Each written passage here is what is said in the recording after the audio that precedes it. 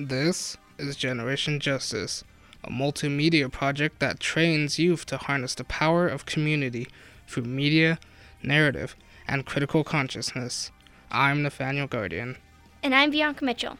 As news of border laws circulates, we look at the experiences of undocumented young adults through writing and events to take action. Tonight, we will hear from Susan Kuklin, a writer and photographer, who will speak about her new book, We Are Here to Stay, Voices of Undocumented Young Adults. We also have some community events for you. Plus, our youth producers chose some of their favorite music to share. Our first song of the night is American Oxygen by Rihanna.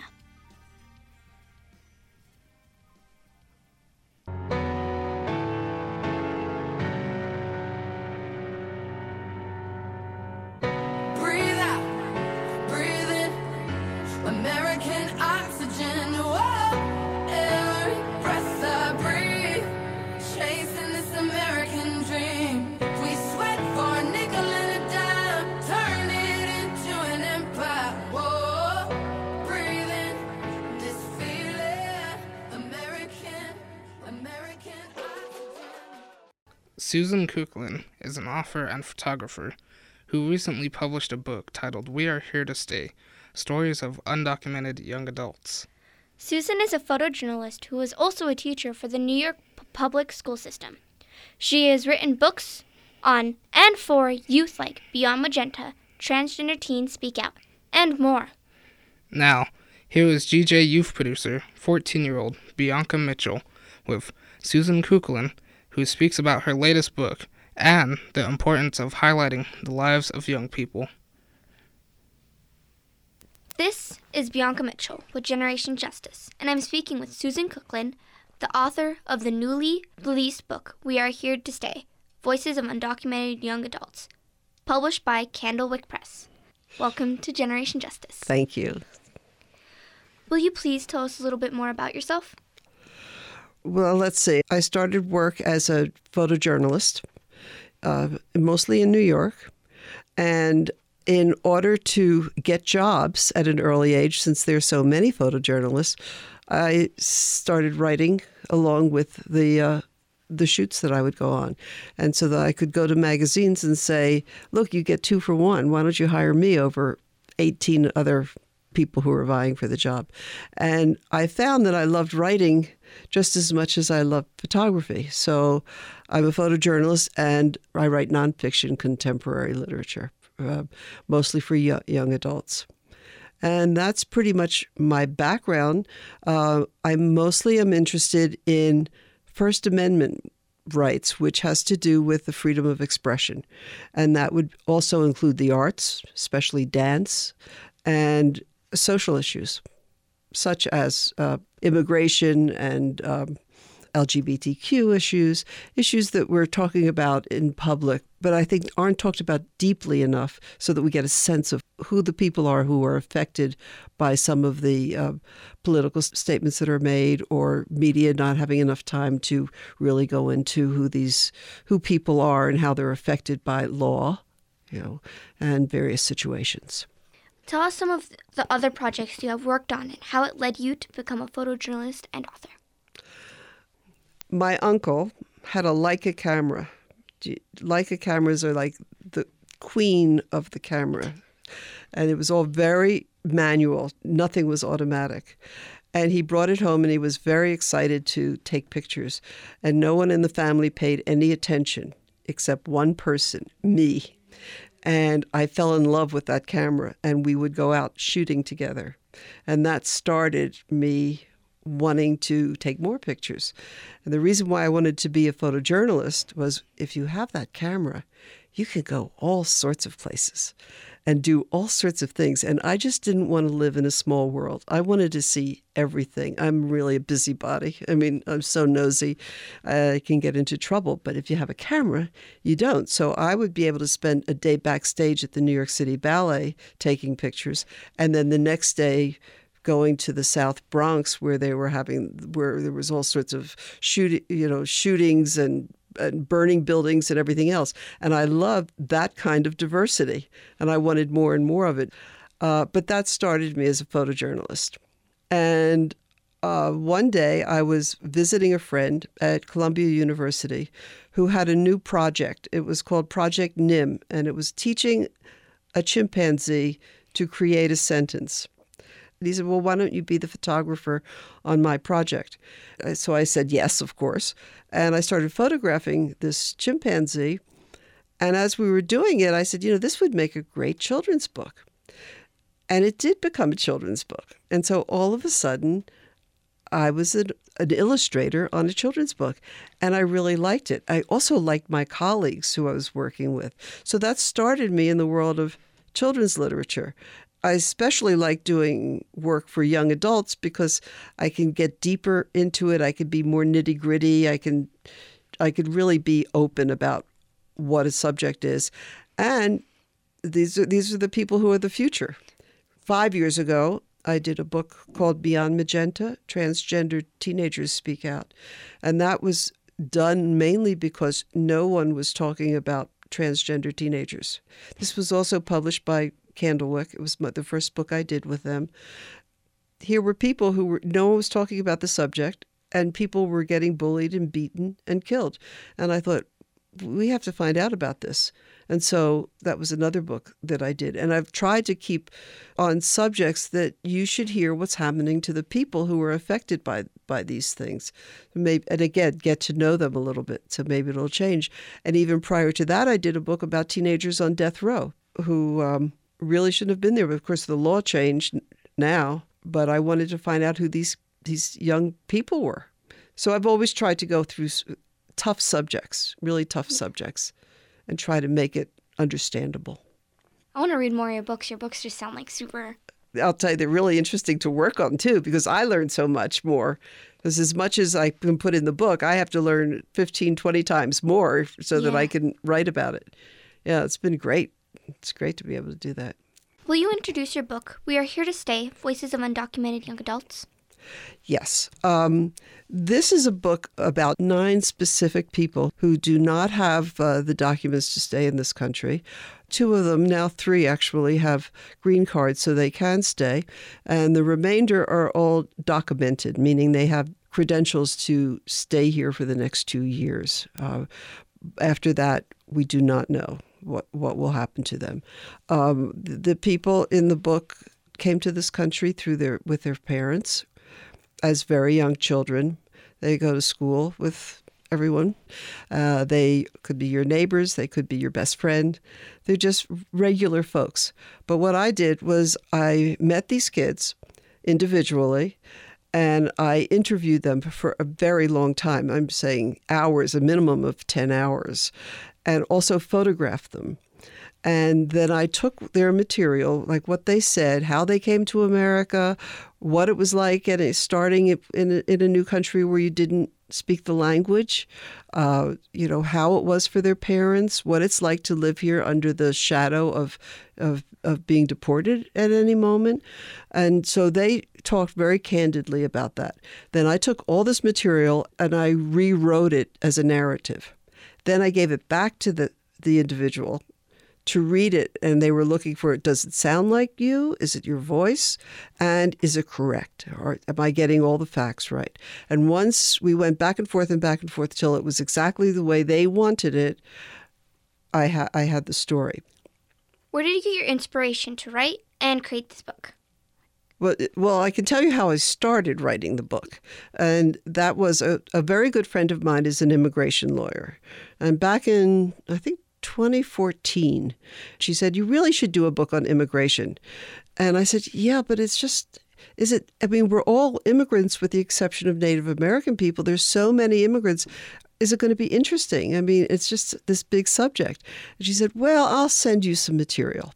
And so she sent me all sorts of information. A lot of it was about the Dreamers. And I sort of knew about them, but I didn't know about them. And when I started reading what was going on and what was happening to them, I thought, if I can help these people get a voice, if they can speak who they are in their own terms, they can define themselves in their own terms and talk about it in their voice, that could be an interesting experience. But I still wasn't sure whether I was the right person to do the book. Maybe an undocumented person should have written this book. So I thought about it, and my friend's daughter came over with her college friend who was a dreamer. And she came over at about 5 in the evening or late noon and stayed till about 1 or 2. We just sat talking and talking and talking, and she was so interesting, and I absolutely fell in love with her. And I realized while we were talking that I'm the granddaughter of immigrants, and the conversations I had with my grandparents were very similar to the issues we were talking about around my dinner table. It became dinner because it went on forever. And I thought, yes, I think I am the right person to do this book because I understand what's going on. I remember what's going on. And so that's how the whole thing started. Wow. Yeah, amazing, huh? How such little things can grow to such big things. Exactly, Yeah. exactly. And it triggered Yeah. something in me. I thought I would be writing about other people, and I realized, no, I'm not. I'm writing about my whole family. I'm writing about myself. The stories, the issues, they were so similar. It blew me away. Yeah. Yeah. Tell us a little bit about your research to find the young people who started their stories with you. Well, it started with this young woman, my friend's daughter's college friend. Her name, I can't tell now because we're hiding names. Her name starts with a Y, and she is in chapters 1 and 2. So she became my first person in the book. And she mentioned that she has twin siblings. So I said, do you think they'd want to talk? And they said, absolutely. So then they came over, and I started interviewing them. And that got things going.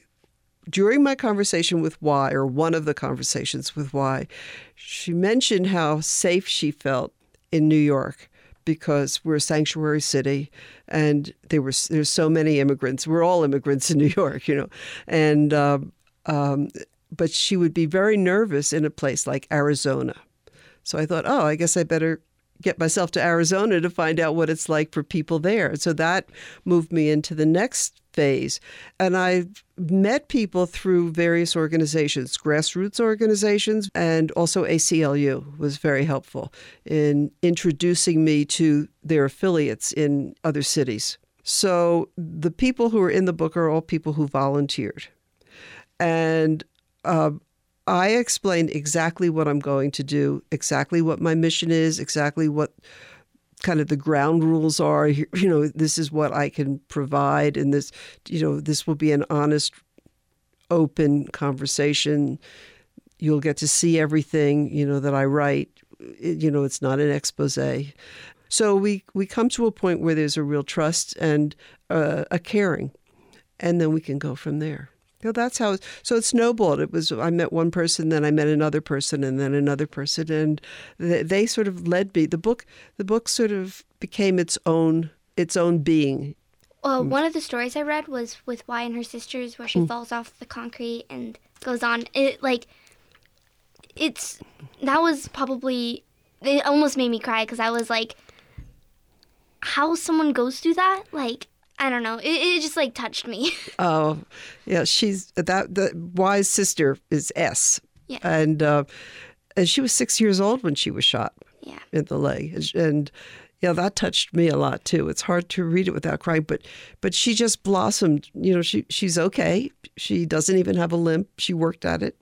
And she's just this beautiful person who's growing and just graduated college and is just doing so well. So even though she went through all sorts of difficult things, and yet now she's thriving. Yeah. And giving back to other people now, doing things for other people. So that's an important lesson. Amazing. Yeah, it is amazing. Yeah, it's beautiful. Share with us what you hope the readers will gain from your work. Well, as I started, the idea that if you get to know somebody, they're not going to seem foreign to you. You have a bigger stake in protecting them. So I hope that getting to know these 9 people in the pages of this book, you'll have a better sense of what's happening in the real world. Now, these are 9 people. We're talking about 800,000 people who are like the young people in this book. So I think that that's the most important thing to know. Just get to know somebody. You might change your attitude a little bit. There's another part, though, too. Of the 800,000 people who are in limbo right now and just having a really hard time of it, they could read these 9 stories and know they're not alone. Because they're doing that. So it's a twofold thing. You can learn from it, and you can also know that you're not alone. I like to call it windows and mirrors. You could be looking through a window to learn about somebody else, or you can look at a mirror to see a reflection of yourself. So, That's a really good thing. So that's what I hope the book will convey. I hope so too, because I'm gonna share a little bit about what happened in my school the other day. Okay. We were talking about DACA, and half the kids didn't know what that was, and I was really, really sad in what we're learning now in our schools. And one of the kids sitting next to me, not everyone knows what you know, Bianca, and I'm like, but there's no excuse for kids not to. They're the new generation. They're the people that need to fix this. They're the people that are next. So That's right. I was just it brought me to that attention. Oh, that's great. But we should say that DACA means Deferred Action for Childhood Arrivals. That's what it stands for. Mm-hmm. And sometimes we call people who have DACA documented people. So, yeah. Why is it important for these youth to have their voices heard? Well, it's very important to them because they didn't like the idea that someone else was defining them. They wanted to be defined in their terms, not according to the media or, as I said earlier, a soundbite. They wanted you to know who they were. That they were like your neighbors. They were like your, people you go to school with, people, your friends, family. They're just like everyone else, and they felt that they weren't getting that, and they wanted their story told. I noticed that there are a lot of blank portraits. Can you explain why they're blank? I promised them that I'm going to provide certain things for them. And one is a voice, and the other are pictures. So we did quite a few photo sessions and portrait sessions so that they would have their picture, their name, and their story told. Then all of a sudden, after the last election, we got nervous. I got really nervous because I didn't want anything to happen to these people. I love them. I'm crazy about them. They're just such good people, and they're doing wonderful things in this country. So I wanted to be very careful. And so what happened was the day after the election, I called my editor crying and said, we can't publish the book. The book was 3 days before it was going to print. It was all designed and all ready to go. It was a terrible time. And so my editor went to the president of the publishing house, Candlewick Press, who said, you're right. And with great sadness, they took all the mechanicals, all the design that was all set up, and put it in a drawer, locked the drawer, and put away the key. And we thought we weren't going to be able to publish it. But in time, it was in 2 years' time, right? We thought the stories are the most important thing, even more important than the photographs, even more important than the names. It's the stories that count, and people need to know who these people are. So I emailed everyone. I have an ongoing email that is BCC'd, not CC'd. And the reason why it's BCC'd was I didn't want anyone to feel peer pressure. And so I would write to everyone and say, here's where we stand, or here are the possibilities of what we could do. Tell me your thoughts, and I'll put them all together, and we'll come up with some things. So some people absolutely wanted their photograph in. They wanted their name. Other people said, if you don't mind taking out my picture, I don't mind my name there. Some people said, would you just take out my name but leave the picture? So they were all, and I also offered people the option to drop out, or they didn't want to drop out. So we came to an understanding that we were going to be as careful as possible. And we weren't going to show this up like some people are completely brave and want to do this, but other people were not, because they weren't brave, because they were worried about their families. And so I said, okay, we're going to be as conservative as possible with taking out pictures, not having your faces in, not having your full names in. And some people were disappointed, but they said, if this is the only way to have the book published, they'll go for it. And they also said if anybody's uncomfortable in the book, we don't want them to be uncomfortable. So they were helping each other without even knowing that they were helping each other, because they were all sending everything to me. And that's how we changed it. And oddly, the original name of this book was called Out of the Shadows. And here I threw them back into the shadows. So I, in a sense, went back on what I told them the book was about, which was terrible for me because I was going back on my word of this is your chance to come out of the shadows.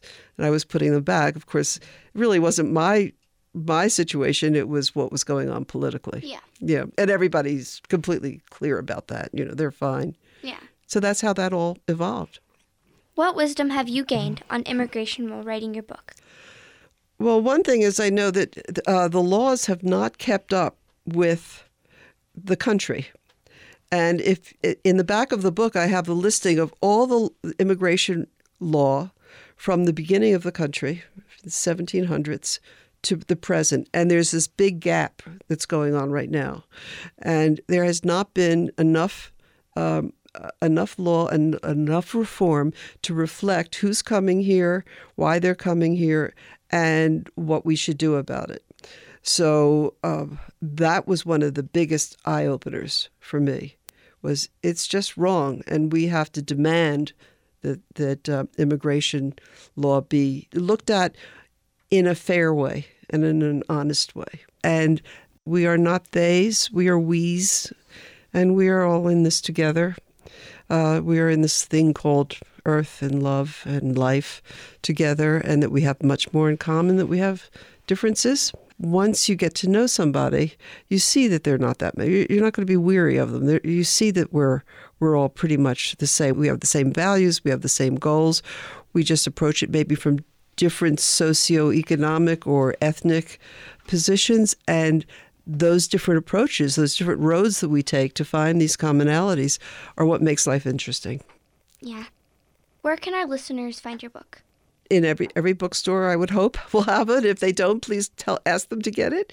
You can get it through Amazon. You can get it, I hope, in the libraries.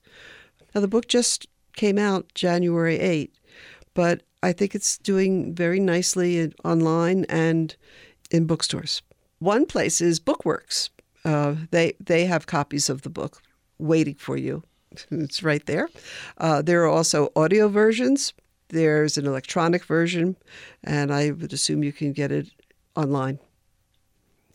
Is there anything else you'd like to add? Well, that's pretty much it. Is there anything I missed? You hit all the jackpots. Thank you. And thank you so much for talking to me. Thank you. It's a pleasure to be here. Yeah. This is Bianca Mitchell with Generation Justice. Thank you so much, Susan. It was such an amazing experience to talk to you. Your book gave me so much inspiration. The story of Y and her sister and the violence they experienced was a lot of emotions to take in. Thank you. Thank you so much for taking the time to join us, Susan. I had personally enjoyed the segment where you stated your view on America's immigration system and how nearly everyone here is tied to immigration. Again, Susan's new book is titled We Are Here to Stay, Stories of Undocumented Young Adults. It's published by Candlewick Press, and it's available at Bookworks in Albuquerque, Amazon, and other book retailers. Now, here is Ave que Emigra by Gabby Moreno, followed by If I Was President by Las Cafeteras.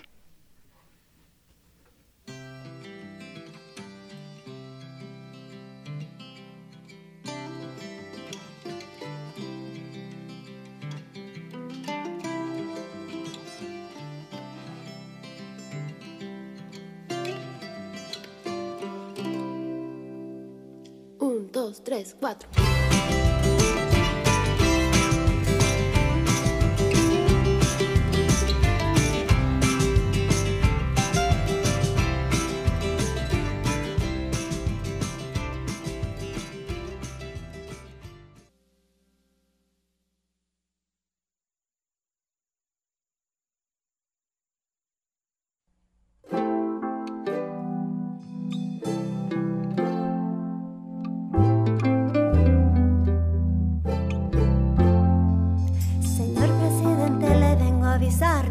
tengo papeles para trabajar. Señor presidente, pregunto por qué matan al moreno con piel de café.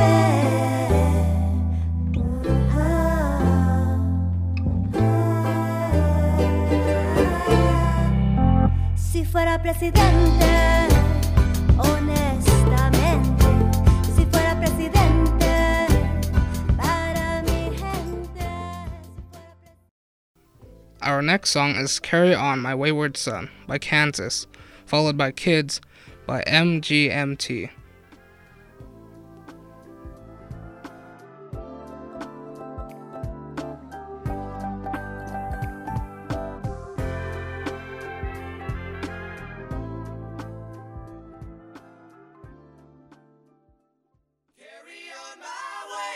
Son, there'll be peace when you are done.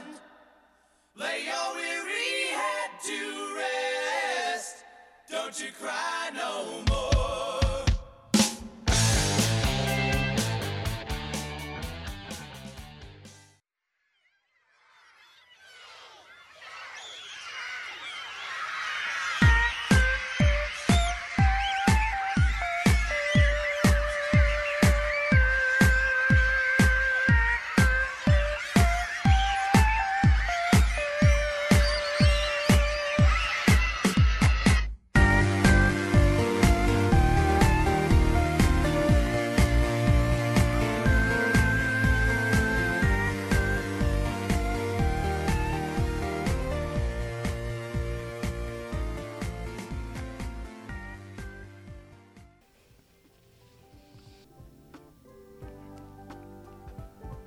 Welcome back to Generation Justice.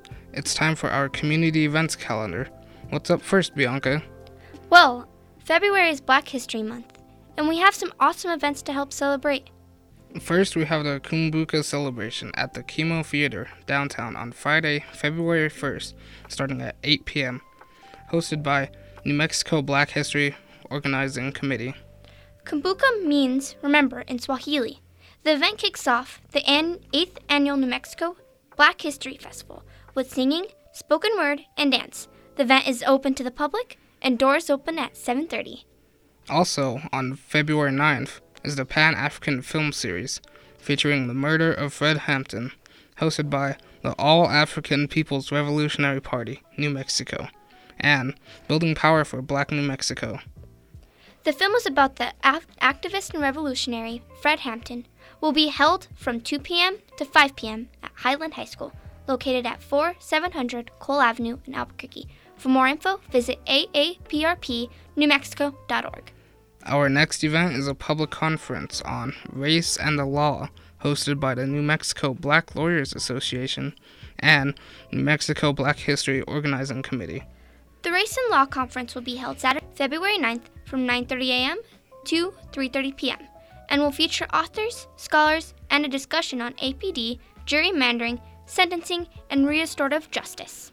For more information on this and many other Black History Month events, email info@blackhistorymonth.com or call 505-407-6784. That's it for our calendar. Stay tuned to Generation Justice for more Black History Month events coming up in February. Up next, you'll hear Young, Gifted, and Black by Common featuring Layla Hathaway.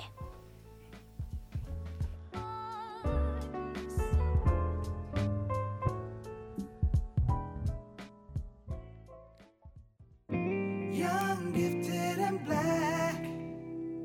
To be young, gifted, and black.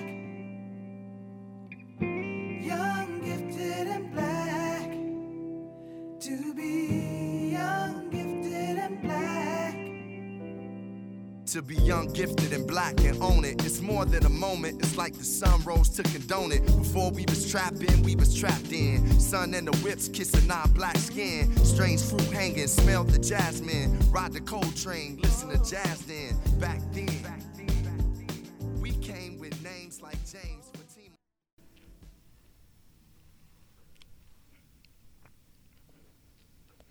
We reached the end of another hour of resilience and resistance. We'd like to thank our guest, Susan Kuklin. Tonight's hour of radio was produced by Kateri Zuni and Roberto Real, And thank you to my co-host, Bianca Mitchell, for interviewing. We want to give a big shout out to all of our youth producers. We could not do what we do without you.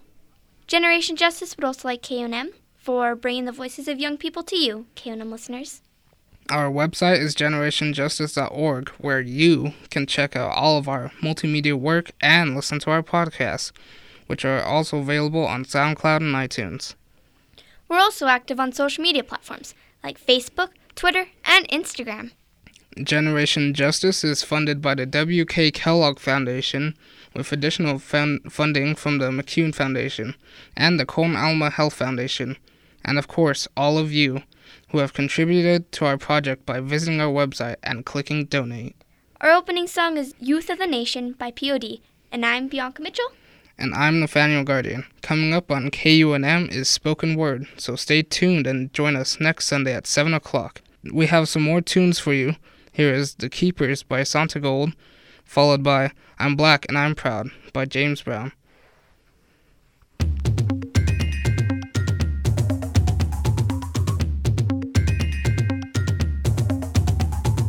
I walk blind with smoke in my eyes, like we don't know where we've been. That's it, boy, just state your case. You're just as wrong as you were then. Once I moved all your hands up, say I don't make no rules, no one even knows I'm here. Now it's on you to man up. With your bad self. Say it louder. Say it louder. Look here. Some people say we got a lot of malice. Some say it's a lot of love. But I say we won't quit moving until we get what we deserve. We've been buked and we've been scorned. We've been treated bad, talked about, as sure as you born. But just as sure as it takes 2 eyes to make a pair, brother, we can't quit until we get our share.